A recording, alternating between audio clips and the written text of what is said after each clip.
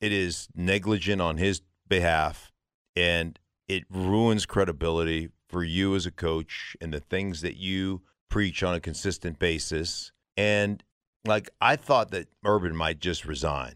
Like, I got to take care of my business, and, this is not appropriate. And, it's whatever. You're going to come up with, version of your story or whatever.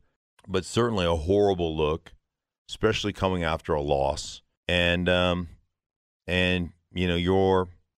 you're out after a loss in a bar, with some what looks to be a very young co-ed rubbing all up against you. Be a great Dude Wipes commercial, though, right? Oh, jeez. I mean, come on. Hey, do you have itchy butt? Don't rub it on Urban's lap. Oh, jeez. Use Dude Wipes.